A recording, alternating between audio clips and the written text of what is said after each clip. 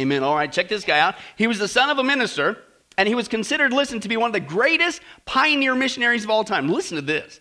He was endowed with such brilliance. Listen, he taught himself to read at the age of 3.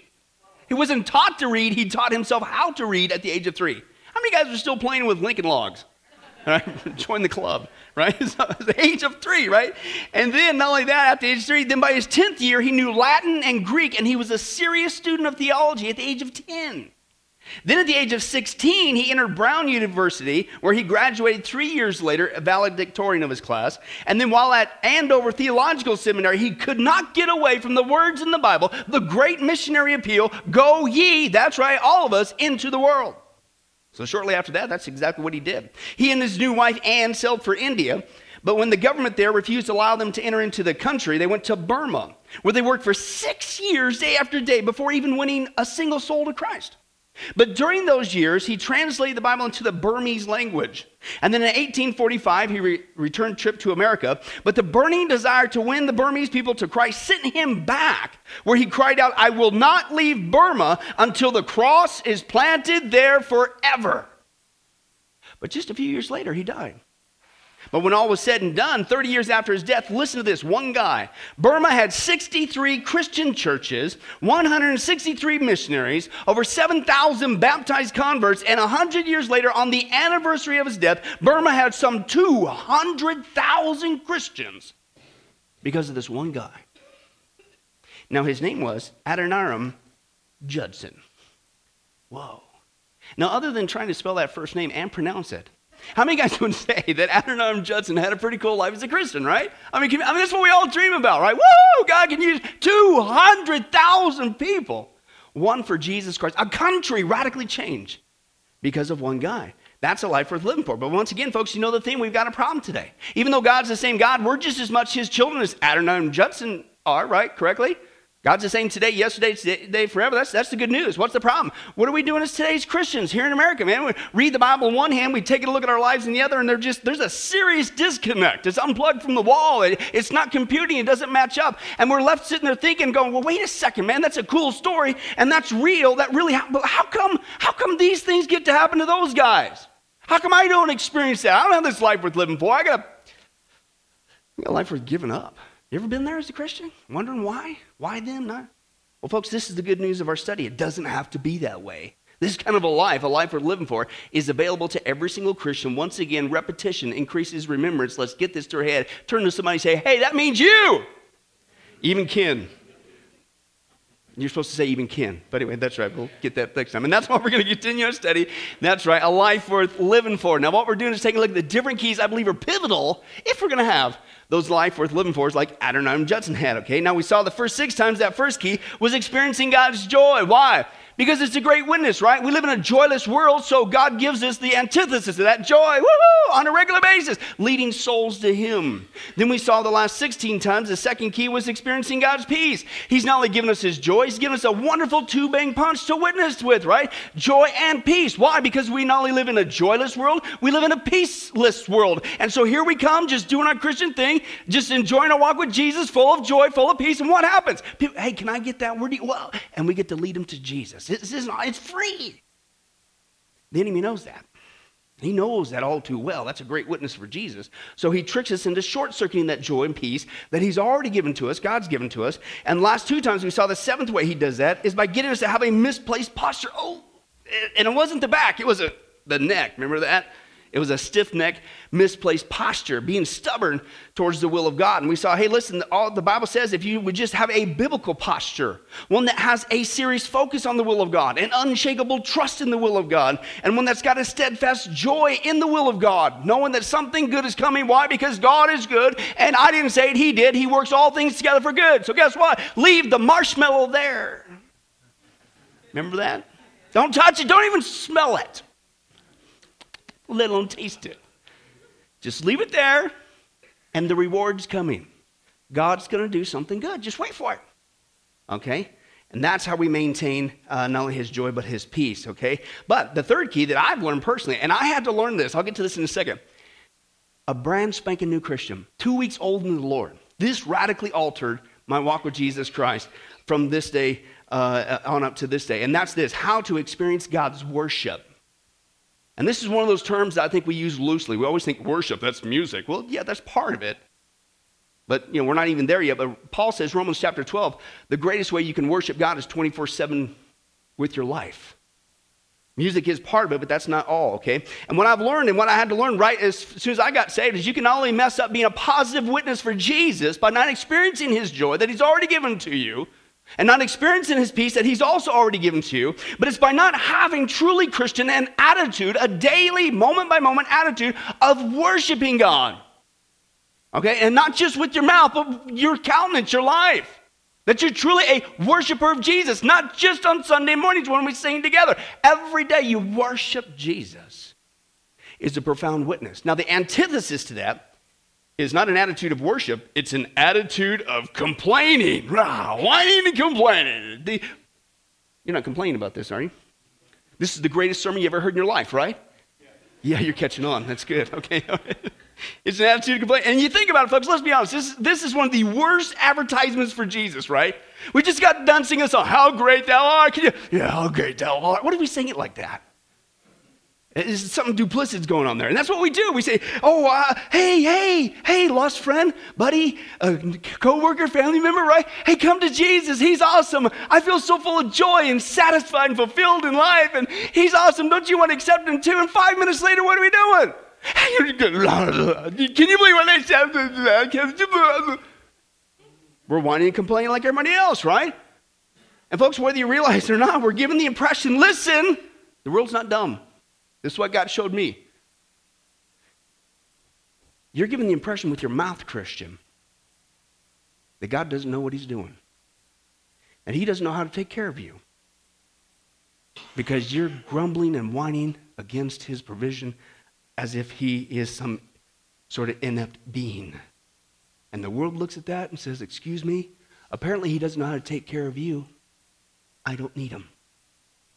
Let me give you another analogy. It's like somebody saying to you, hey, man, there's this new pizza joint in Vegas. How many guys like pizza? Right? All two of you, praise God.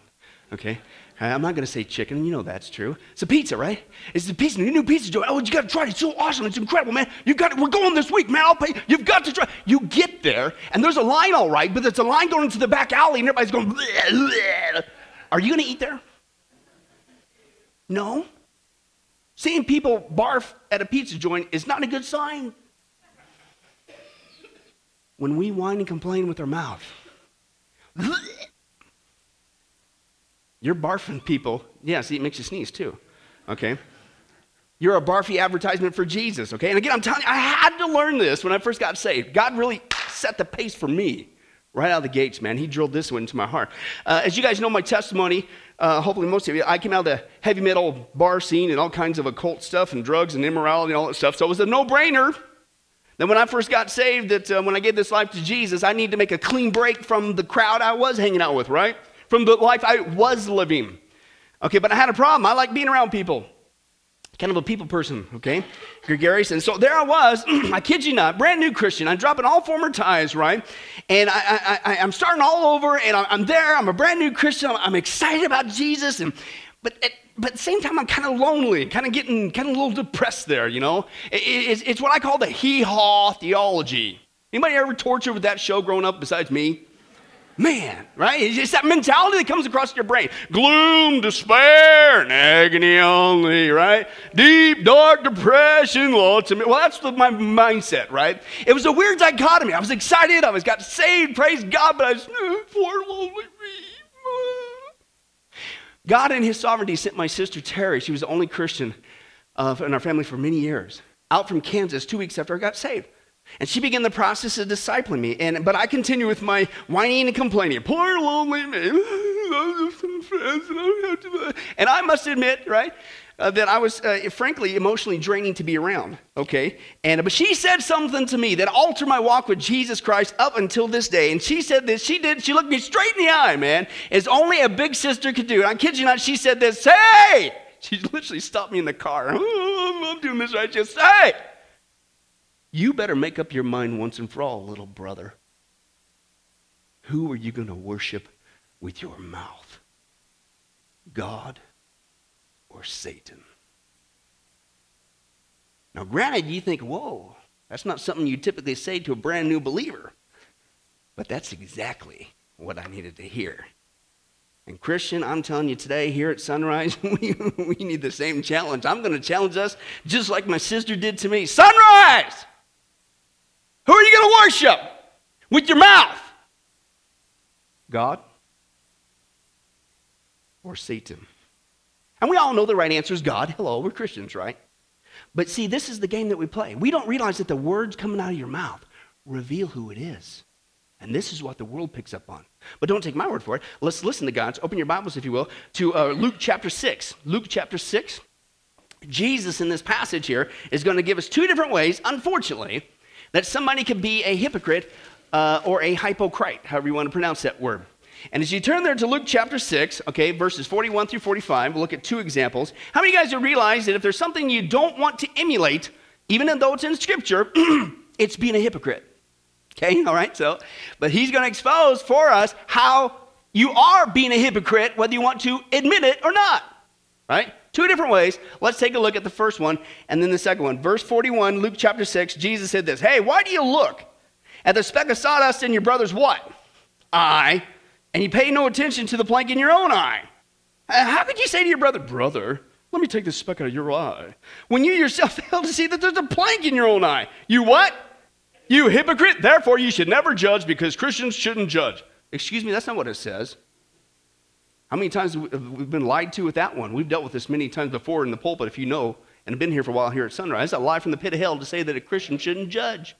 We're not judging, we're upholding God's judgment. What he's saying here, even in this passage, if people want to quote and say you shouldn't judge, keep reading the context, as we will in a second. He says, don't be a hypocrite when you judge. He doesn't say don't ever judge. He says, don't be a hypocrite. Get rid of your hypocrisy first, then help the other guy. And that's what he says here next. He says, you hypocrite, take first the plank out of your own eye, then what? Keep your mouth shut? No, then you will see clearly to what? Remove the speck from your brother's eye. But that's the first way to be a hypocrite. Second one's this. No good tree bears bad fruit, nor does a bad tree bear good fruit. Each tree is recognized by its own fruit. In fact, you guys know this. People don't pick figs from thorn bushes or grapes from briars. Come on. And the same thing with people. The good man, you want to say you're good? Well, he brings the good out of the good things stored up in his what? Heart. And the evil man, how do you know if he's evil? He brings up the evil things out of that's stored up in his heart. Well, how do you know what's in a person's heart? How do you know what's really going on? Here's the acid test. For out of the overflow of his heart, what eventually gives it away? The mouth speaks. Oh, you could say one thing or another, but man, if you're really storing something different in your heart, eventually it's going to come to the surface, right? Jesus gives us two examples. How do you know when somebody's being a hypocrite? He says, number one, you can be a hypocrite by judging with your eyes. Okay, the second example he says there, you can be a hypocrite by judging by the words coming out of your mouth. And it's the same thing when we say, oh, I'm a worshiper of Jesus. I'm a worshiper of Jesus. How do you know? He says right here, you can say all you want, that you worship God, that you're a lover of Jesus, you're a worshiper of him, but what comes out of your mouth on a regular daily basis, oh, by the way, in front of God, who sees it all, reveals the truth. And this is what I believe my sister was trying to tell me. Christian, every single day we have a choice to make, okay? You can either glorify God with your mouth, or you can glorify, in essence, Satan with your mouth. There is no in between, okay? Unless you think that's not really what we're doing when we whine and complain and grumble. That's really what we're doing. Because if you think about the devil, folks, stop and think about who he is and what he does. Does he not listen, whine and complain and accuse God and God's people 24 hours a day, 7 days a week? Read the book of Job. Right? That's what he does, okay? He whines, he complains, he makes accusations. You should do it this way. Did you see that? Or that he should, I saw. It's the same thing. That's why the Bible calls him the great accuser. The word devil, diabolos, means one who riddles with accusations in the form of what? Complaints. So we can deny it all we want. I don't know. I'd never glorify the devil. The words coming out of your mouth reveal who you are glorifying or worshiping. I don't know about you guys, but I'd say, man, a Christian, if your life is glorifying the devil, that's not a life worth living for. Can we at least agree on that premise? Okay, so therefore, as a protective measure, in the theme of what my sister did to me, I'd say we better learn how to experience God's worship on a more regular basis and take a look at these harmful effects of complaining. How about you? You're not complaining, are you?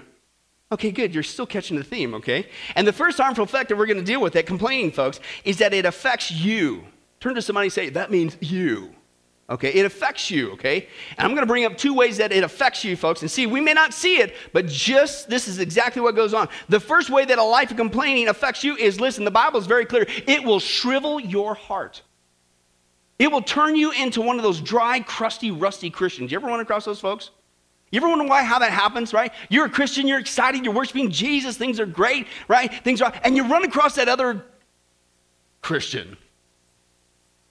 I mean, at some point they start out so vibrant and worshipful and joyful and what, yeah, Jesus, right? And that's what you expect. But then all of a sudden, oh, you're a Christian?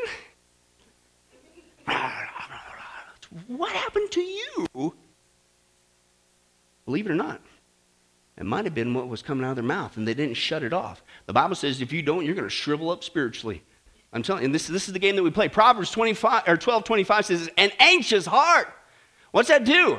That weighs a person down, but what's a kind word do? Cheers them up, right? Woohoo! We love being around those kind of folks, right? Proverbs 15:4, the tongue that brings healing is a what? It's a tree of life. Yeah, it's good for you. But what? A deceitful tongue, listen, crushes the spirit. Proverbs 17:22, a cheerful heart, that's good medicine. Yeah, we love being around those folks. But listen, a crushed spirit, what? Dries up your bone, not your skin, your bones. That's to the core. How many guys would say that something, some behavior, some activity, whatever it is that crushes your spirit and literally dries up your bones is kind of not good? And that's what the Bible says happens with your mouth. Not a happy, cheerful tongue expressing kind words like you would expect from a worshiper of Jesus, right? You're so grateful, praise God. I've said this so many times before. Hey, listen, Christian, if all there ever was for God, he saved you from eternal damnation in hell. Me too. We all deserve to go there. And then he left us alone. We're all on our own until we get to heaven. Isn't that enough to keep a smile on your face? But he gives us so much more, doesn't he? We're indwelt with his spirit. He gives us his joy. He promises he's going to work all things. How could we not smile for Jesus every day? A happy, cheerful mouth or tongue expressing kind words, that provides healing to the bones. We love hanging out with those people. But that Christian, somehow, when you get into that state of mind and all that ever comes out of your mouth hurts, it's harmful, it's broken, it's busted. You got no kind words. And it will crush not only you, it will shrivel you up spiritually. And you'll become an instrument of hurt to other people. See, we don't think we're ever going to turn into those people. But folks, believe it or not, if you don't shut it off, you might turn into this lady. There's a New York woman, she was at her hairdresser's on Park Avenue, getting her hair styled prior to a trip to Rome with her husband. Okay, it was not the Toziers, by the way. And she mentioned the trip to her hairdresser, right? And she responds this way, Rome? Why would anybody want to go there? It's crowded, it's dirty. You're crazy to go to Rome, so how are you getting there? And so the lady said, well, we're taking American Airlines. We got this great rate. And the hairdresser says, American Airlines? That's a terrible airline. Their planes are old, they're always late, and all right, so what are you staying at when you get to Rome? And she said, well, we're staying at this exclusive little place over Rome's left bank at the Testi. Don't go any further. I know that place. Everybody thinks it's going to be something special and exclusive, but it's really a dump. It's the worst hotel in the city. The rooms are small. The service is rotten. They're always overpriced. So what are you going to do when you get there? She goes, well, we're going to go see the Vatican. We hope to see the Pope. She goes, that's rich, laughed the hairdresser. You and a million other people trying to see him. He'll be the size of an ant. Oh, boy, good luck on this lousy trip of yours. You're going to need it. Whoa. So about a month later, the lady comes back in for a hairdo, and the hairdresser, of course, asked her about the trip to Rome. And she goes, oh, it was wonderful. She says, not only were we on time in one of American's brand new airplanes, but it was overbooked. And so they bumped us up to first class, and the hotel, it was great. They just finished a $5 million remodeling job, and now it's the finest hotel in the whole city. In fact, they were overbooked, so they apologized, and they gave us the owner's suite at no extra charge. Well, the hairdresser said, that's all well and good, but I know you didn't get to see the Pope. She goes, well, actually, we were quite lucky. Because as we toured the Vatican, this Swiss guard tapped me on the shoulder, and he explained that the Pope likes to meet some of the visitors. And if we would be so kind to step into his private room and wait, the Pope would personally greet me. And so sure enough, 5 minutes later, the Pope walks through the door. He shook my hand, and he actually spoke a few words to me. And the hairdresser sarcastic reply, "Oh, really? What did he say?"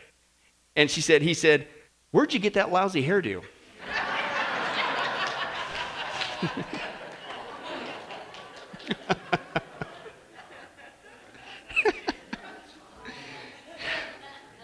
It's almost like justice.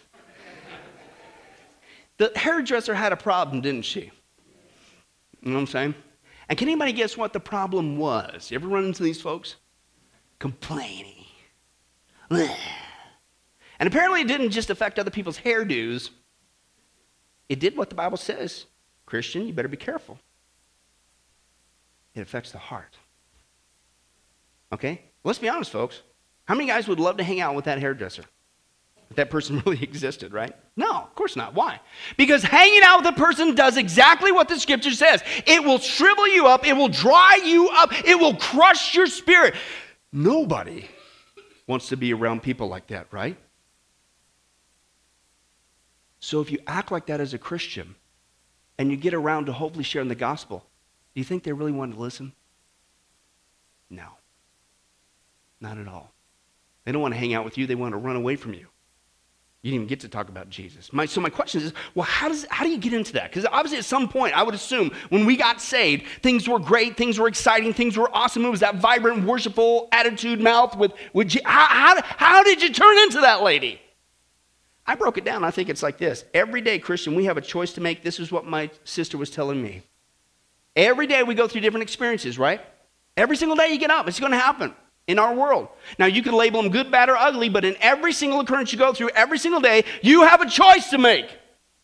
And you can either choose to focus on God, put your faith and trust in Him, as we just finished 16 weeks about, that He's good, He knows what He's doing, trust Him, or you can focus only on your situation, doubt God, whine and complain, and you keep that up, you become like that hairdresser. The hairdresser's problem was she was a negative personality, wasn't she? She had a negative mindset. It wasn't just her. It was negative about everything, other people around her.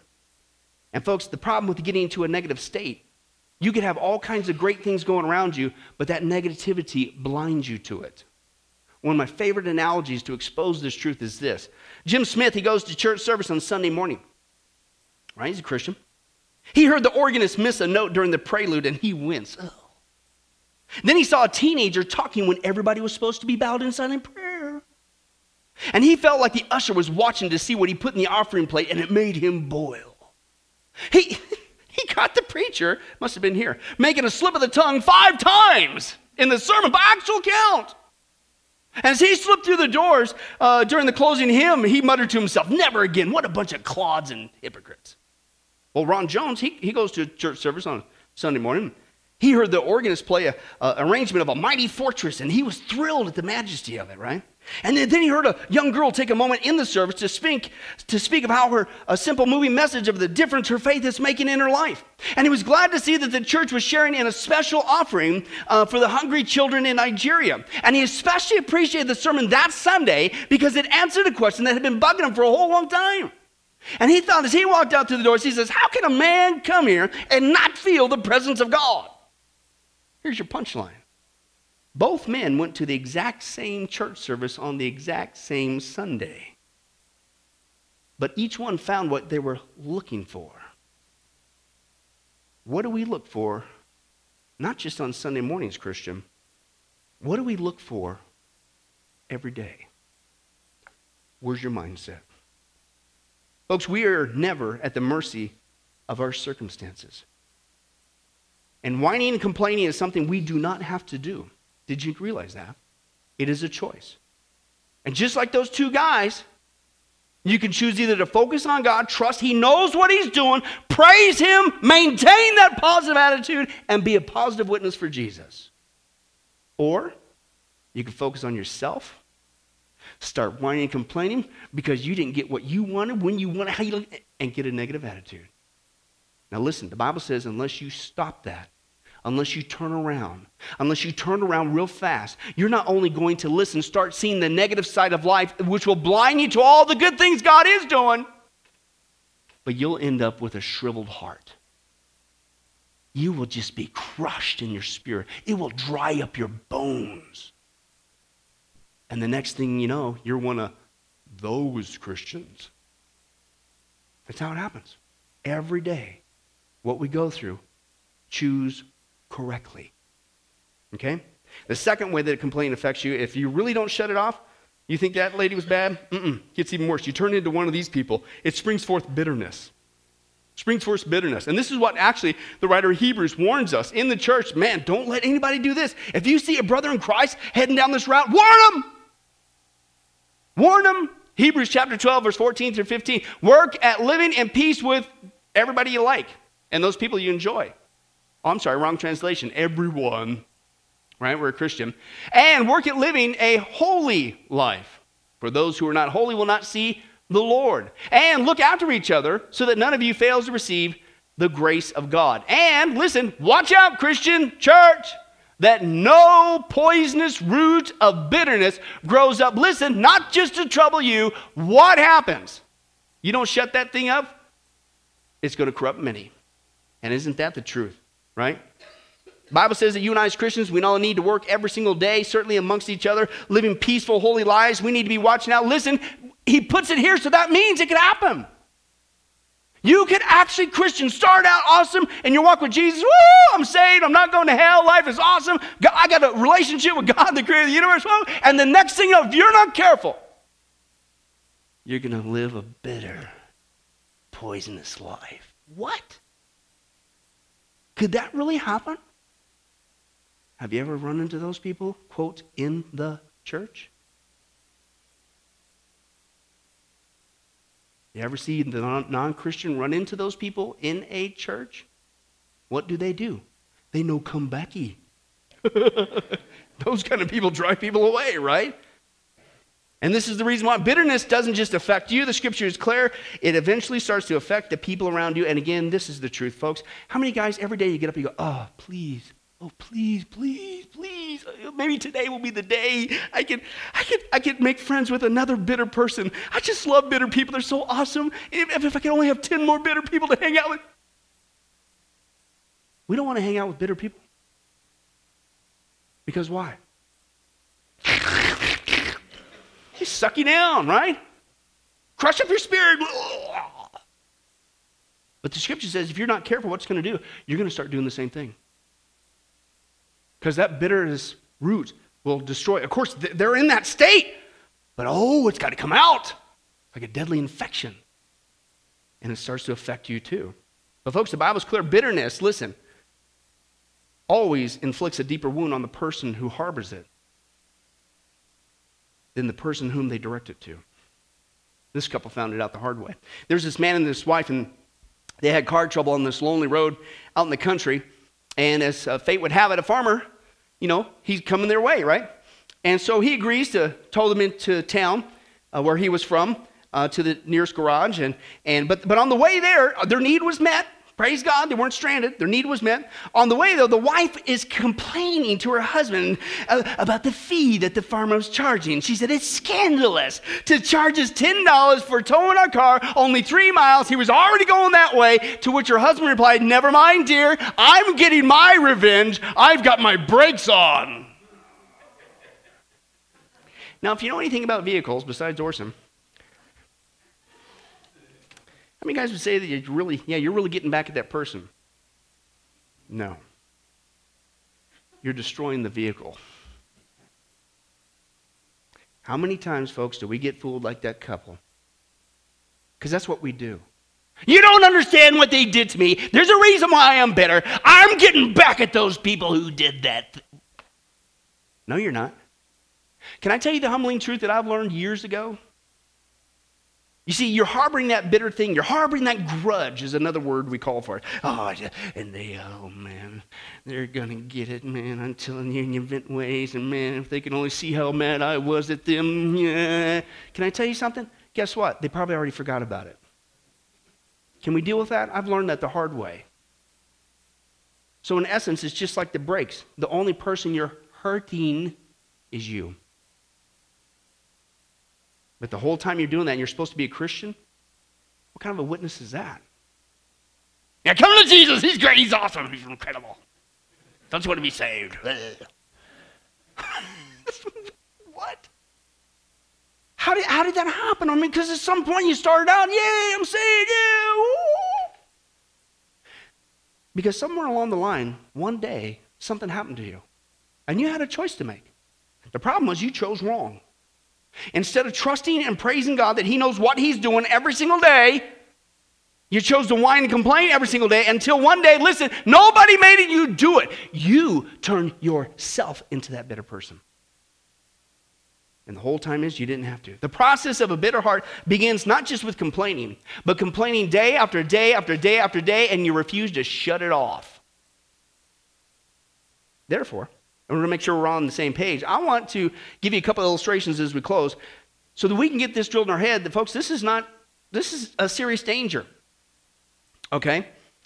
Complaining will really alter you, and as we just saw with bitterness, it will actually destroy you. Let's take a look at some other people who also put something negative in their mouth, and let's see if it had a positive effect on them, okay? Let's take a look at those who start using drugs. These are actual pictures, believe it or not, from the police headquarters, okay? And let's take a look at some time-lapse issues, okay? So as you can see, the lady on the left, in January 2008, began using drugs. In August, she turned into that.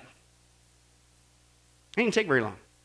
Oh, but that's not all. How about this lady? 11 months later, was transformed into that by using drugs. How about this guy, right? He turned into that in 3 months using drugs. Looked like he got ran over by a truck, with all due respect. How about this lady, young lady, in 2.5 years, and I'm not making fun of her, she looks like a grandma. In 2.5 years, that's what drugs did to her. How about this guy? Hey, he's an intern, and 3 months later, look at that, how he transformed. And this young lady, look at that, a year and a half later, using drugs, look how much she's transformed. Is it for the better? No, dramatically. And watch this, a young lady, a young mom, right? And look, and 2.5 years later, she now became that, with all due respect. Folks, when you take a look at the physical effects of using drugs, how many guys would say it not only messes you up, but it literally will alter your appearance? Right? Proof's in the pudding, okay? And again, you think about it, I'm sure when they first started, no big deal. I can stop any time. It ain't gonna hurt me. You hear all the excuses, right? It's just a small thing. Because you didn't stop it, what happened to you? It literally altered your appearance and it destroyed your life. Can I tell you the same thing? Spiritually, it's the same thing with complaining. Whining and complaining. Listen to this. You take drugs internally and it will destroy you externally, right? We just saw the proof.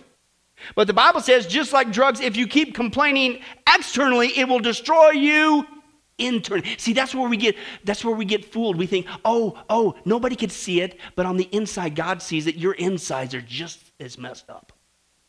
You're shriveled up, crushed. But that's the game we play because we can't see it. But just like drugs, so it is with complaining. Every day, you need to wake up and say, just say no. Just say no. I'm not going down that route. Because I know if I start doing that, it will do that to me on my insides. In fact, think about that. Have you ever thought if they were really honest with drugs from the outset? How many people would ever even start, right? Think about it. Let's do that. Hey, how about if this was the way that they advertise drugs on the street or wherever, right? Hey, don't you want to take drugs? You can be just like me. Come on. Don't you want to do these things? These are awesome.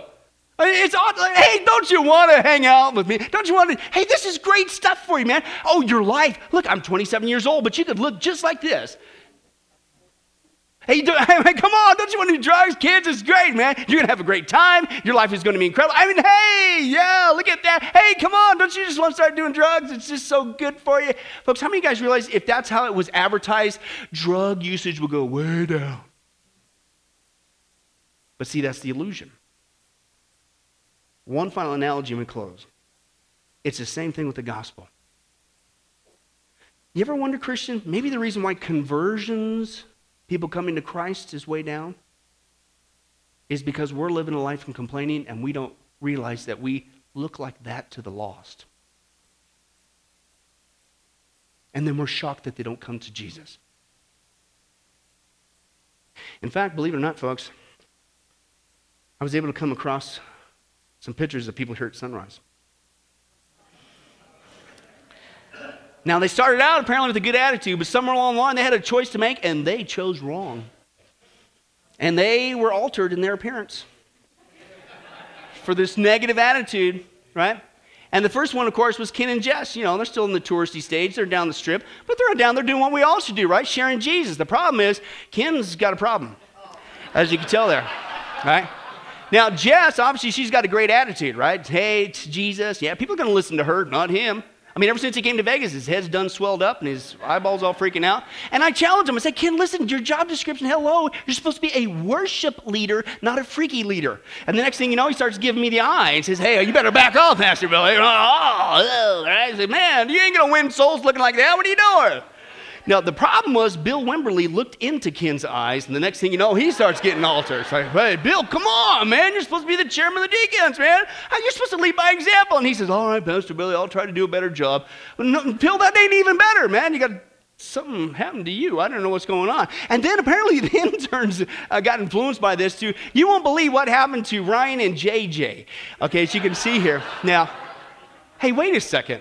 There is zero Photoshop manipulation. They actually posted this on Facebook as if I wasn't going to ever use that. Excuse me? You actually dressed up like that. I can't believe that. But speaking of interns, apparently, you know, Bobby, the guys always go up to Prump. Bobby and Mario went up to Prump, and they thought they were going to win souls to Jesus, but it ain't happening. Bobby must have ate chicken or something, and Mario got bit by a squirrel. And I get it that going to Prump ain't that exciting, but you're not going to win souls looking like that, okay? You know what I'm saying? But folks, how many guys would say that, listen, complaining alters your appearance? Maybe not quite as obtuse as Ken, okay, or Mario getting bit by a squirrel, but it does alter your appearance. And all humor aside, folks, it affects how people receive what we have to say. Okay? In fact, as we close, I want to get this one in your brain. If you can't remember anything from this sermon, remember this profound truth. You'll never get this on a granola bar. If a man has Limburger cheese on his upper lip, he thinks the whole world stinks. Pretty profound. I'll repeat that again. If a man has Limburger cheese on his upper lip, he thinks the whole world stinks. Now, the illusion there is, listen to this, if he would just flick the stinky cheese off his lip, hey, life is good. It doesn't stink anymore. You're getting the visual, aren't you? Now, here's why I'm doing this. Christian, every day when you get up,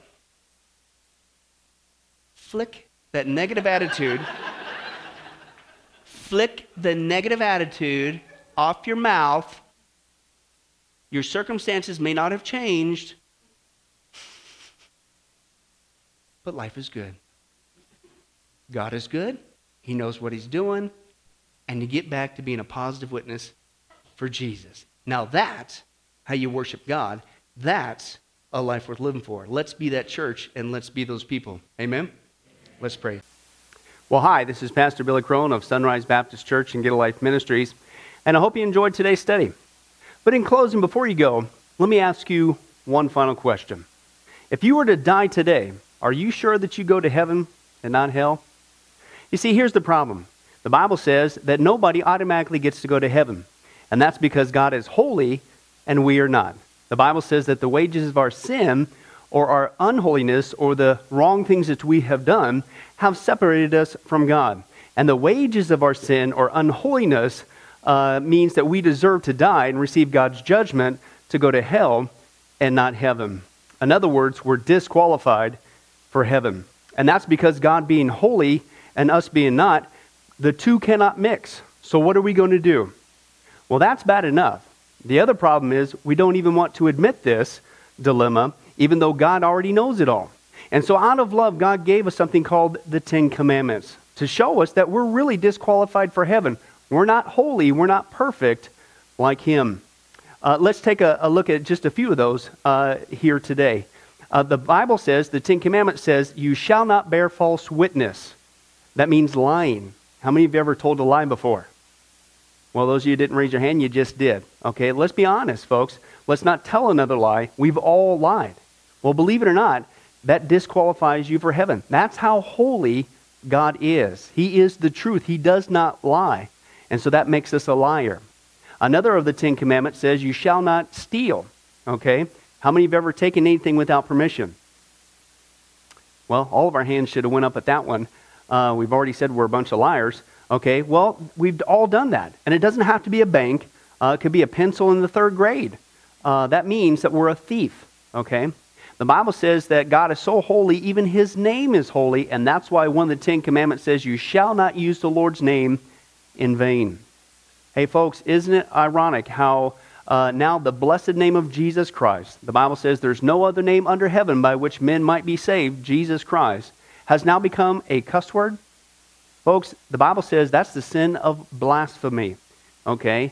And folks, let's be honest, we've used God's name in vain before. The Bible also says in the Ten Commandments, you shall not commit adultery. And Jesus takes the standard even higher. He says, listen, it's not just physical adultery. He says, surely I tell you that if you look at another person with lust in your eye, you've committed adultery in your heart. God looks at the heart. One more out of the Ten Commandments says, you shall not murder. And you might say, well, hey, I haven't done that one. Really? The Bible says that the sin of hatred is akin to the sin of murder. You, in other words, in your heart, wish they were dead. You pulled the trigger, if you will, in your own heart. And the Bible says God sees that, and it's just as bad. He knows the mind, he knows the hearts, the thoughts, and the intents that we have. Folks, that's just 5 out of the 10 commandments. How you doing? Not very well. None of us can keep them. They're God's x-ray to show us that we're disqualified. And so when, not if, your time comes, because we're all marching towards the grave at different speeds, you're going to have to stand before God. And you're going to have to say who you really are. He already knows. Hey, God, let me into heaven. I'm a liar. I'm a thief. I'm a blasphemer, adulterer, and a murderer. Folks, the Bible is clear. Such people as these will not inherit the kingdom of heaven. That's the problem. Here's the good news. God so loved the world that he sent his one and only begotten Son, Jesus Christ, that whoever believes in him, what he did on the cross on our behalf, that we will not perish, we will not go to hell, but he will give us the gift of eternal life. Jesus died on the cross to forgive us of all of our sins. It's something that we don't earn. We can't earn. It's a gift, the Bible calls it. And a gift cannot be earned. He was taking the death penalty in our place. That's what the cross was of the day.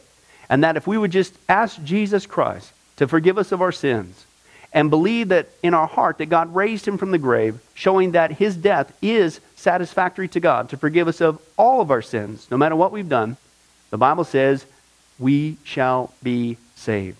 The Apostle Paul says that if we confess with our mouth Jesus is Lord and believe in our heart that God raised him from the grave, we will be saved.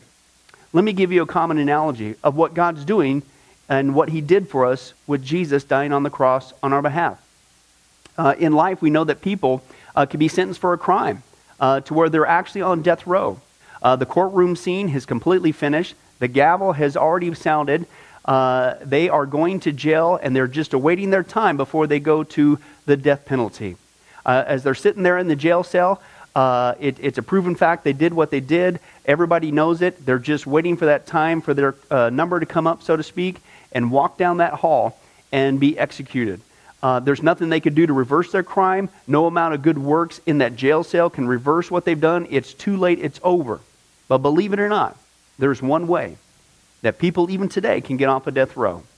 And that's if the one in authority, the governor, if he were to, out of mercy and kindness, nothing that the person did, because they don't earn it and they don't deserve it, and they can't earn it, if he would grant them what's called a pardon, out of the kindness of his heart, he has the authority to grant them a pardon and absolve them completely of their crimes against the state.